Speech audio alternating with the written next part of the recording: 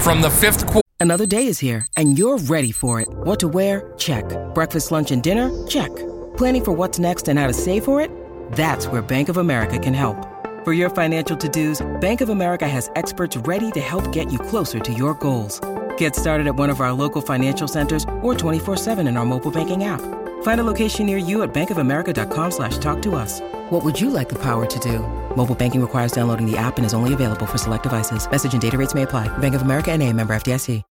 When you need mealtime inspiration, it's worth shopping Kroger, where you'll find over 30,000 mouth-watering choices that excite your inner foodie. And no matter what tasty choice you make, you'll enjoy our everyday low prices, plus extra ways to save, like digital coupons worth over $600 each week. You can also save up to $1 off per gallon at the pump with fuel points. More savings and more inspiring flavors make shopping Kroger worth it every time. Kroger, fresh for everyone. Fuel restrictions apply. Jewelry isn't a gift you give just once. It's a way to remind your loved one of a beautiful moment every time they see it. Blue Nile can help you find the gift that says how you feel and says it beautifully, with expert guidance and a wide assortment of jewelry of the highest quality at the best price. Go to BlueNile.com and experience the convenience of shopping Blue Nile, the original online jeweler since 1999. That's BlueNile.com to find the perfect jewelry gift for any occasion. BlueNile.com. Order Studios in Madison, Wisconsin. You're listening to Coach Unplugged. And now, your host, Steve Collins. Hey, everybody. Welcome to Coach Unplugged. Today, before we jump in, we'd love to, if you'd leave a review on iTunes or wherever you listen to podcasts. Those 5 stars do really help. We'd also like to give a big shout out to our sponsors. First of all, Dr. Dish, the number one shooting machine on the market. I'll get it out. Not only are they innovative, it's unbelievable how shooting machines have changed. You know, I remember when they used to have those long metal racks coming from the court. But how they've innovated, how they've put the trainers right in front of you, it's unbelievable. So go over and check it out. Also, go over and check out teachhoops.com for coaches who want to get better. It's the one-stop shop for basketball coaches. There's nothing else on the market like it. Nowhere else are you going to get the bat phone to the person running it. No, yes, they might do quarterly or monthly or weekly calls, but they're not on your beck and call. If you have a question, if you have an email, trust me, I will get back to you. I will respond. I will get on a call with you that day. So come over and check out teachhoops.com for coaches who want to get better. Let's head off to the podcast. I've been fortunate that a lot of my friends in coaching have been willing to come and speak at the clinic on our program's behalf, I guess you could say. And right. My first year, I think I had TJ Tibbs was the assistant coach at Baruch College at the time. I had Todd Jamison, was one of the best high school coaches in New York City at Nazareth High School. Nolan Adams was the head coach at BMCC, Manhattan Community College, coming off a league championship. People want to help, though. I have found that. I mean, people want to help other coaches. It's like we're all working together. And I did it as much as I do it as a fundraiser for our program, and that's, I guess, contributed to these are you saw our initial jerseys. Right. I showed you before. These were the newer jerseys I got the following year, and these are sublimated, and then you see the nice logo right there on the shorts, and it's also on the stand, and so like I guess that kind of contributed. But I also did it because there's not a lot, you said before, there's not more of that in New York City, and there probably should be, and I think that contributes to why New York City basketball is not as good. And why do you think that is? Is it gym space? Is it gym space? Like people can't find spots to do it? To run a clinic? Yeah. I don't know. I don't know if people don't want to organize it or don't see the video of it. You'll find a lot of coaches, and I'm sure this could be said of Wisconsin or any other state. They think that they know a lot more about basketball than they do. And, I think that's because like they've won big thing in New York City. They're hood tournaments. You play in the hood, and the refs aren't real, and the basketball is atrocious. They're just hood tournaments, and I played in them growing up, and that definitely fostered my competitiveness and definitely helped me get ready to play high school and college basketball, because it forced me to play a different style or get used to playing against a different style, things like that. But like there's not necessarily a translation And there's no translation to the college game. Like, right. But yeah, even in high school, toughness, but I've had, my sister, I have a younger sister who comes to my games a lot because she's a lawyer right around the corner. And, she was at a game and one time, like, someone involved with one of my players, like his summer coach was like bad mouthing me or something like that. And right. I don't care. Like, Yeah. what is to know about basketball? I know. My wife heard that at one of our games. It was like it's like, why do you listen to that? I don't listen to it. Like, it doesn't bother me at all. It doesn't bother me at all. That kind of stuff will come up often. And I think because of that, like, coaches aren't willing to educate themselves. And so that was a cool thing that I think happened through my clinic, is that, like, my first year, I did a lot of the legwork by myself, in terms of marketing it and right. And blast emailing people and getting ignored and all that. I felt like a Jehovah's Witness, and the doors slammed in my face a lot. Right. I had coaches email me back with, like, the most, like, disrespectful. If you don't want to come, just don't answer the email. Like, don't say, like, oh, I've been coaching this amount of years and here's what I've done. Like, I got a couple emails like that. I looked up the guy's record. He was like 60 games under 500. Like, maybe you should come to the clinic. Right. But one of the first year, one of the TJ Tibbs, really good friend of mine, he's the head coach at College of Staten Island. They just transitioned to Division II from the CUNY Act, the same league we played against each other in college and coached against each other. He did a footwork drill he got from John Bayline. He calls it under the rope. I'm sure you guys have seen it before. Yeah. Basically, 4 lines, everyone drive together, land simultaneous, work on jump stopping and 2-foot landing and pivoting, things like that. And my first year, like, I knew how to do that stuff, but I never really thought about teaching that kind of things. You know what I mean? Right. I guess in my head, they had more important things they needed to learn. Yeah. And I saw TJ do it October going into my second year. And I saw that. And often at my clinic, I don't get a chance to watch it. Right. Because you're running around like a chicken. Right. I'm running around. I'm doing registration. I'm making sure the camera's set up, whatever it is. But for whatever reason, I got like a 3-minute window where I was sitting there talking to our coach and watching. It was like we need to do this. Right. We went to do that every day. That's how we started practice, every day. That's what I tell coaches that go to those clinics too. I mean, I'm going to go to the clinic and I'm going to walk out of there with 3 or 4 things. I'm not going to walk out of there with 50 things, but I'm going to walk out with like that or something else. And that's what I'm going. So there's the one clip, I guess would be the best one I can show. But that's what I mean. Yeah. I'm going to come when this whole thing dies down. I'll come down. I can stay at my brother's place. I'll come. I don't know how long it'll take me to get from where his place is to yours, but I'll send you. I usually, because I'm so thankful of people. It'd be fun. Speaking at the clinic and stuff like that. I really try to tell them, like, listen, like, there's a really good pizzeria around the corner. I got you. Like, I'll get you some food. I'm telling you, my brother's a foodie too. He lives in New Hampshire. He's got a place in New York. He's a foodie. There's so much good food in New York. It's crazy. So you can see this? Yeah. All right. So this is the same gym we saw before. So one thing about this gym is, like, this is the charter school that there's actually really want to blow your minds. There's 2 of this exact gym in the same building. It's a charter school in the Crown Heights section of Brooklyn. And one side of the building. Where do they get the size to do this thing? I think it used to be like a warehouse. Okay.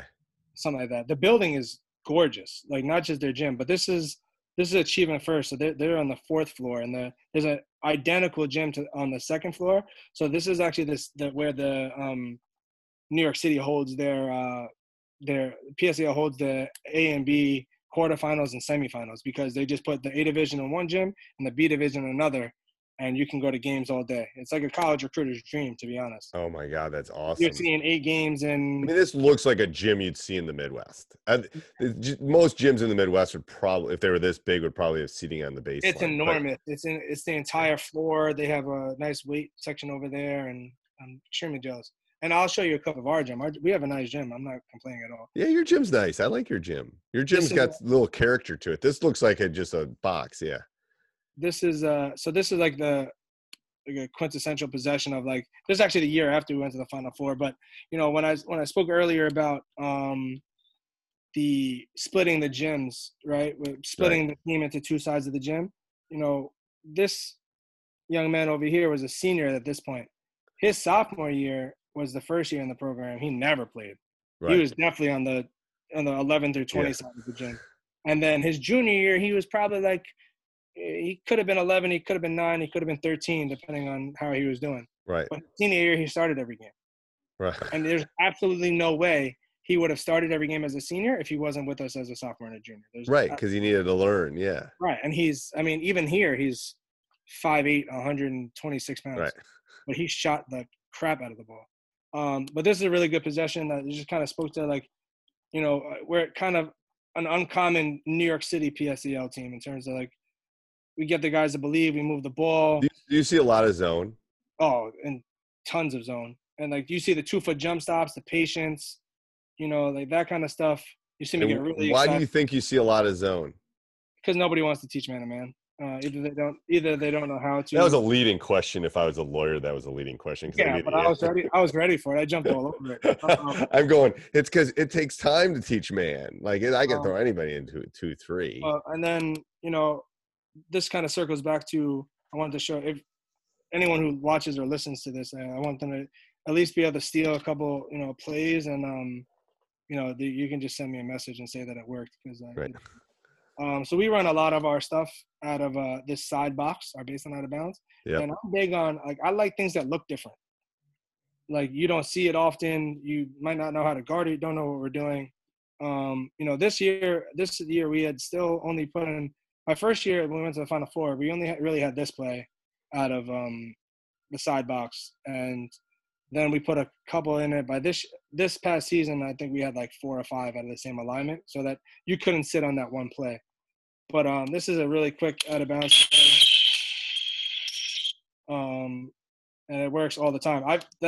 Him getting the ball there, and I saved 2 different clips, doesn't happen often. Usually get higher. The screener in the middle, I like that. But they're not. It's not a screen. It's an exchange. Okay. But this is where we usually get it. This is the Final Four year, our first Final Four year, and I would say that we probably scored on this play, maybe like 40 to 50 points throughout the season. They almost look like they're in man-to-man here. Exchange, layup, and we get that all the time. And then and I could pull that up on Fast Draw if you wanted to see it, or. Yeah, you send me that on Fast Draw. I'll have you send that to me on Fast Draw. I'll put it in the show notes for the people. This is the same game, different play, same alignment, and I guess I screen recorded at the wrong time, but they started in that same side, and then we get that pop out a lot. And you get the 3. Yeah, and then we get this a lot too. That's the problem with the zone too, because they're not handing anybody off; they're just standing in their spots. Yeah, and then, you know, this is another one. Like I said, if I had thought about it more, and one thing I try to do, the one play is called Georgetown, because the day we put it in, my assistant coach was wearing Georgetown shorts, and that's what we came up with. We needed a college. But the other one is St. Joe's. Is okay. One of my best friends coaches at St. Joseph's College in Brooklyn, and one of my other best friends coaches at York. And okay, you know, we named it over there too. What so let's go on to some questions I have. So how would you describe your coaching philosophy? I feel like it all stems from, you know, I've been around basketball since I was young.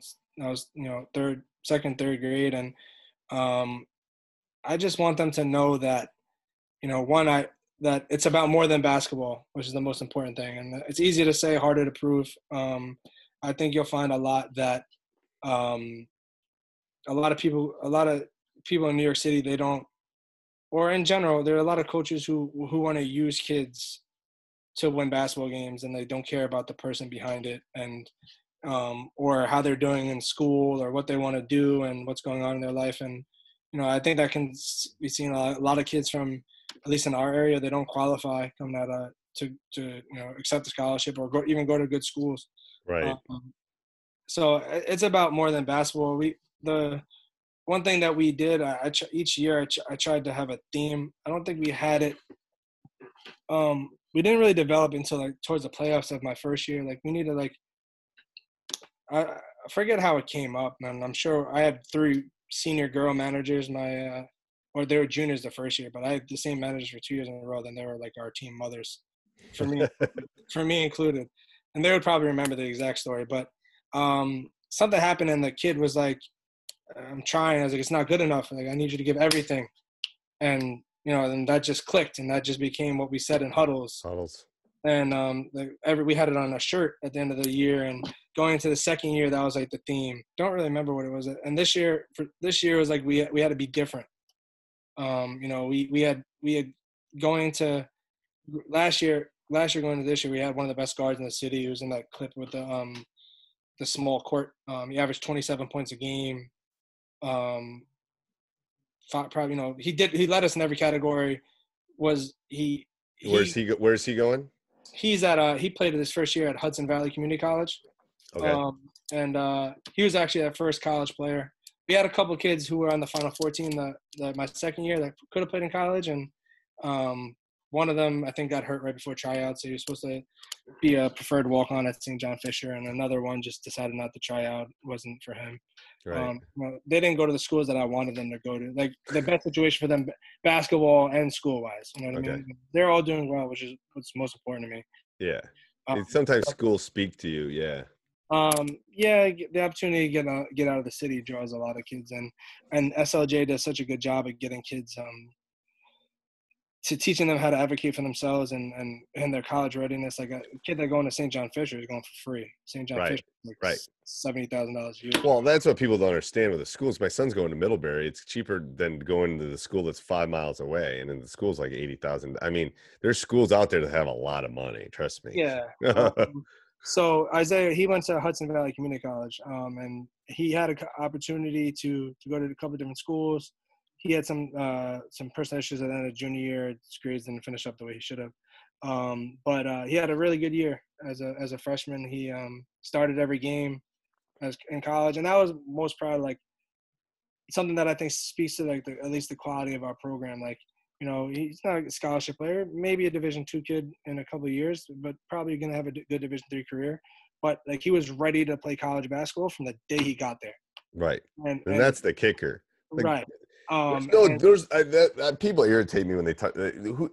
Division III basketball is good basketball. Oh, especially out where you guys are. You guys in Wisconsin, the D3 teams can be D1 teams. Oh, and we don't have any. We have one D2 program, so basically our D3s are like D2s. They're so good. They're so good. Yeah, it's incredible. I've seen tape, but yeah. Well, look at Dick Bennett and Bo Ryan both started at D3 coaches in our state, and then ended up coaching Wisconsin. Yeah. And then, the player I'm referring to, his name is Isaiah. He texted me in the beginning of his like second week of preseason. He's like, "Thank you for being so hard on me. Like, I understand why now." Right. He's like, because like I have kids on this team that they don't get it, and where they're coming from, who coached them. No one did. So what do you think? What do you think's the easiest part and the hardest part about coaching in New York? What's the easiest thing and what's the hardest? Can it be the same answer? Sure. I mean, I guess I've never had anybody answer it that way. The thing is, everybody wants to play basketball, and the hardest thing is everybody thinks they can play basketball. They think they can play basketball. That's the difference. I think it's just there's so many people in the city and so many schools, and it's oversaturated. And the easiest thing is like, it's like I said, generally people, they want to play, and that is, but at the same time, it's the hard thing is getting them to understand, at least where I'm at. But you can say this about the teams that win the highest division in the city basketball every year. Like, they don't know what they don't know, and they think that they're ready and they're not. And that's why often the kids that have come out of the city, and generally speaking, over the last, let's say, since I left college, the last 8 years, haven't done extremely well in college right away because they might not have been prepared to play college basketball from a IQ standpoint, a physical standpoint, just a maturity standpoint. Yeah, it surprises me there haven't been more guys from New York City. Like, yeah, I mean, but a lot of the best players from the New York City, New Jersey area, they leave. They go to these schools somewhere else, and they go to the prep schools, and then they're not. New York City kids. Obi Toppin is a New York City kid. I didn't even know that. Right. I didn't know that at all because he's been gone so long. Yeah, I never thought about that. That makes a lot more sense. Hey, is there one coaching moment, a good one or a bad one, that that we could dive into that might help our listeners? It can be good, it can be bad, doesn't matter. Like a teachable moment is what I refer to it as. Well, I find that the best things that With threats to our nation waiting around every corner, adaptability is more important than ever. When conditions change without notice, quick strategic thinking is crucial. And with obstacles consistently impending, determination is essential in overcoming them. It's this willingness, decisiveness, and resilience that sets Marines apart. With our fighting spirit, we don't just fight battles, we win them. Marines are the constant our nation counts on to fight the unknown. And through adaptable problem solving, we do just that. Learn more at marines.com. have happened that I've experienced especially as a head coach, was that the moments that like show you why you're doing it. And I remember my freshman year. I think one of them you already explained with the cups. That's one. That's a moment. Right, yeah. But this one, after my first year, it was actually like 2 days after we lost in that tough playoff game up in the Bronx, and the kid who was a senior that year, and it was the first year I met him. He had been on the team for 2 years. He failed off both years, his sophomore and his junior year, and that was one thing I was super like. You're students first, and again, that's one of those things easy to say, harder to do. Yeah. But we come in, we have study hall every day, and like I tell them all the time, like I'm passionate about it, and I love you guys. At the same time, like I'm about business. So they would come in and they would put their first thing they did at study hall was they take their phone and they put it on my desk, and they take a laptop or they take their work, they get right to work. Like, you're here to do work before practice. Like, I don't have to be here till 5:30. I don't get paid for study hall time. I'm just there. I was there for them. Right. And then I worked really hard with this one kid who probably didn't get the support he needed when he was initially starting out as a student in middle school and never learned how to study and things like that. And after we lost in the playoffs that year, he sent me a 3-page long text. And this is the original iPhones when the letters were too big and the text went on forever. And he talked about how this was the best year of his life, and it had everything to do with basketball and nothing to do with basketball at the same time. That he never had somebody that cared about him like I did and held him accountable.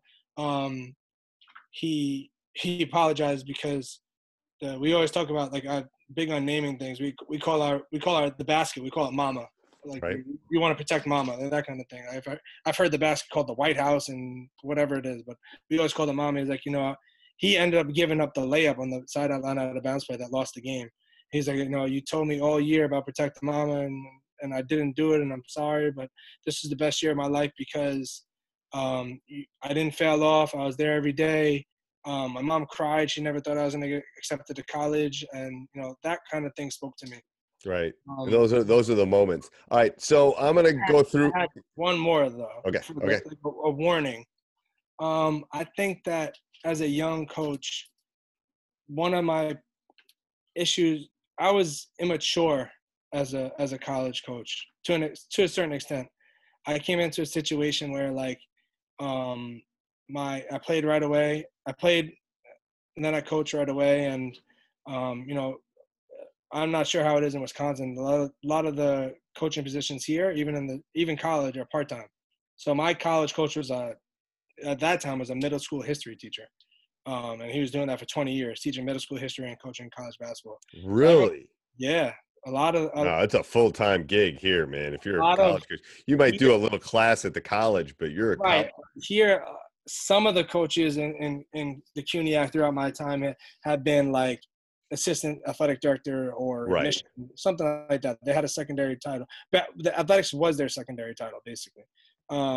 So, for whatever reason, my college coach, like, he started going through some things. He wasn't around as much, and he's one of my mentors. I talk to him every day. I love him. He taught me a lot about life in basketball. But he had things going on, and the other assistant coaches weren't around as much as as I was, because I was young. I didn't have as many responsibilities, and it became like a power struggle between me and one of the assistant coaches who was my assistant coach when I played. And I became very like, well, I did this, and not bragging, but like defending myself.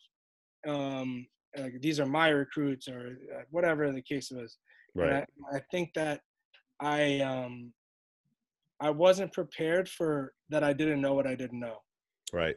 And I think I wore a big chip on my shoulder when I didn't get the coaching job after my coach stepped down, and like, I'll show you kind of thing. I'm ready. And I wasn't. You weren't ready. And the first one I didn't get, I thought I was ready too. I just remember how. Yeah, I think that I would have handled it fine. But right. Like, I definitely wasn't. You'd be better now if you took it now. Oh, like, yeah, without a doubt. Yeah. But like, I would speak cautiously to young coaches or coaches who are just getting into it about, being where your feet are, and not really feeling the need to defend your every action, just kind of letting your what you're doing talk, and kind of be a little bit more humble. And I've never been someone who brags or boasted or anything like that. It's just, looking back now, I realized like I could have done a lot. I could have handled myself differently than I did. Right. And I think that came from No, I think that's great. I mean, you basically just the last question of every podcast you just answered. So we won't leave it there, but I always ask, what would you say to your younger self? That's always my last question. That was me basically talking to myself. Yeah, no, but that would be that. I think that's pertinent. All right, so I'm going to ask you, go through my rapid fire here. What's your favorite brand of basketball? The actual ball you use? Wilson Evolution. I like that's the one I shoot best with. And does the city use that, or anybody can use anything? I'm telling you, you guys outside of New York City are not prepared for the wild, wild west that is New York City basketball. Like, they make their own moves. It might be an orange, like, outdoor ball. Yeah, we've played with some bad, and a lot of schools don't provide you with basketballs when you get there, and you have to bring your own, or you only get one. And then the last couple of years, I stopped letting the other team warm up with good basketballs. I gave them like the gym class basketballs to warm up with, and I kept our basketballs for ourselves, because like other teams were treating us so badly. And then I felt bad and I circled back, but I did that a couple of times. That's crazy. That's like it is the Wild West. It's nuts, man. You don't understand. One word to describe your ideal player. Tough. Okay. If you go to one sporting event in the world, what would you go to and why? World Cup. And just like the passion, I don't think could be. It's crazy. I mean, when I traveled Europe with my brother, and we were in Italy when it was in Italy, and you can't describe it to Americans. It's like the town. It literally, you could have robbed every house at that point. Like, yeah, I would love. I've always wanted to be in that kind of environment. Like, even like, or being somewhere like Texas with like a Friday night football game or something. Yeah, high school football in Texas, or Indiana basketball. Yeah. I remember I just like one of my uncles lives in basically right outside Orlando, Florida, and I just missed like opening weekend of that high school season one year, and I was upset because I know that they get into it, but not like Texas, but like kind of like Florida football is a real deal too. It is. What's your favorite pregame meal? I mean, our games are at 4:30 a lot of times. I'm not even eating between there. Okay. What's your post-game meal? Post-game meal. If I could choose one, I'm going to the pizza place around the corner from St. Thomas. Lenny and John's pizza. Only their slices are good. Their pies aren't very good, but their individual slices are. And why is that? I have absolutely no idea. It's just what they're actually known for. It's like there's a big, Flatbush Avenue is like I think it's the second longest street in Brooklyn. A lot of people don't understand how big Brooklyn is. People that like have never been to New York City. Like, Brooklyn is almost as big as Manhattan. Like, Brooklyn is like 8 miles long. Okay. So it's like enormous. And Flatbush Avenue goes from all the way in South Brooklyn to the Manhattan Bridge, which is like 5 blocks past the Barclays Center. Right.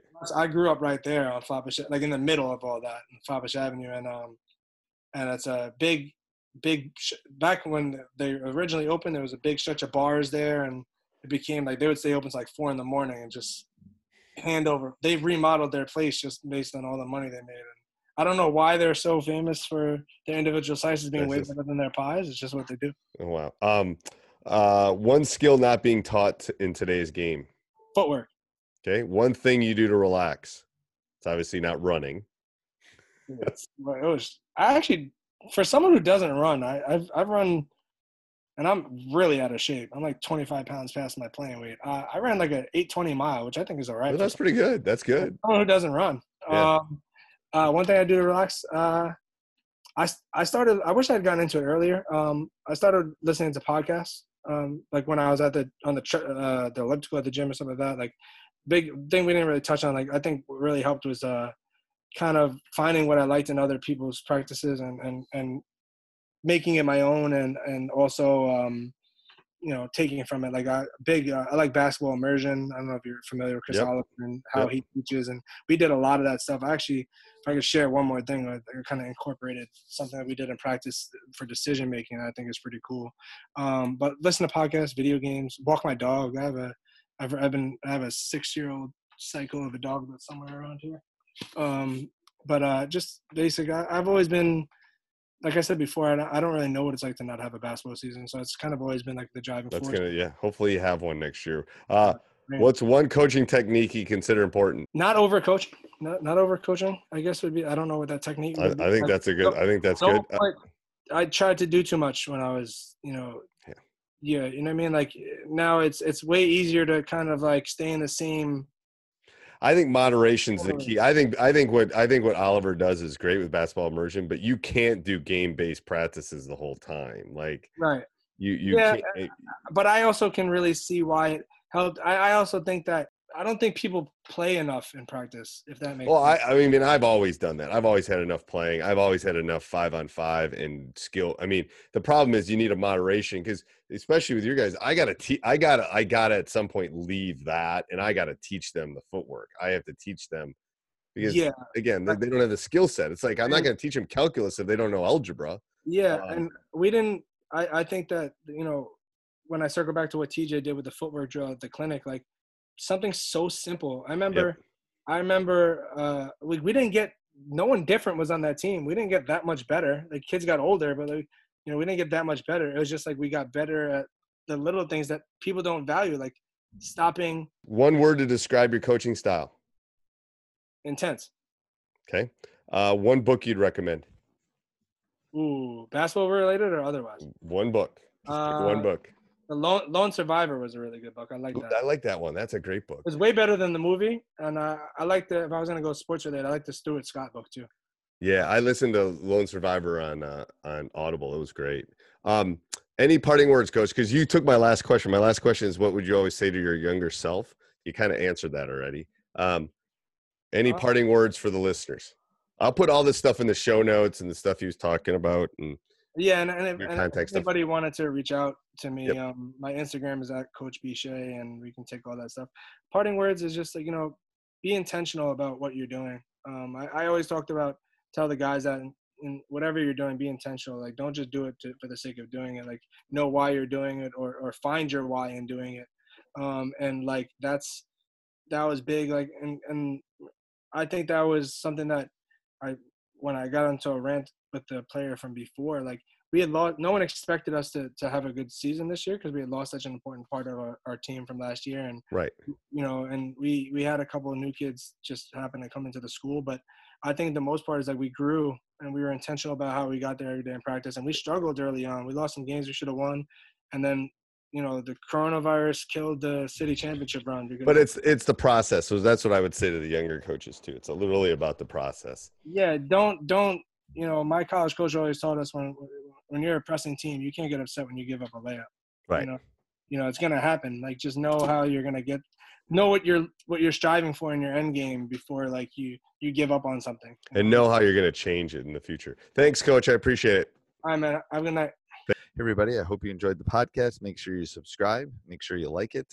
Go over and check out our other podcasts, High School Hoops, Teacher Side Gig, and then go over and check out teachhoops.com for coaches who want to get better. Have a great day. Sports Social Podcast Network. Judy was boring. Hello. Then Judy discovered ChumbaCasino.com. It's my little escape. Now Judy's the life of the party. Oh, baby, mama's bringing home the bacon. Whoa, take it easy, Judy. The Chumba life is for everybody. So go to ChumbaCasino.com and play over 100 casino-style games. Join today and play for free for your chance to redeem some serious prizes. ChumbaCasino.com. No purchase necessary. Void where prohibited by law. 18 plus terms and conditions apply. See website for details.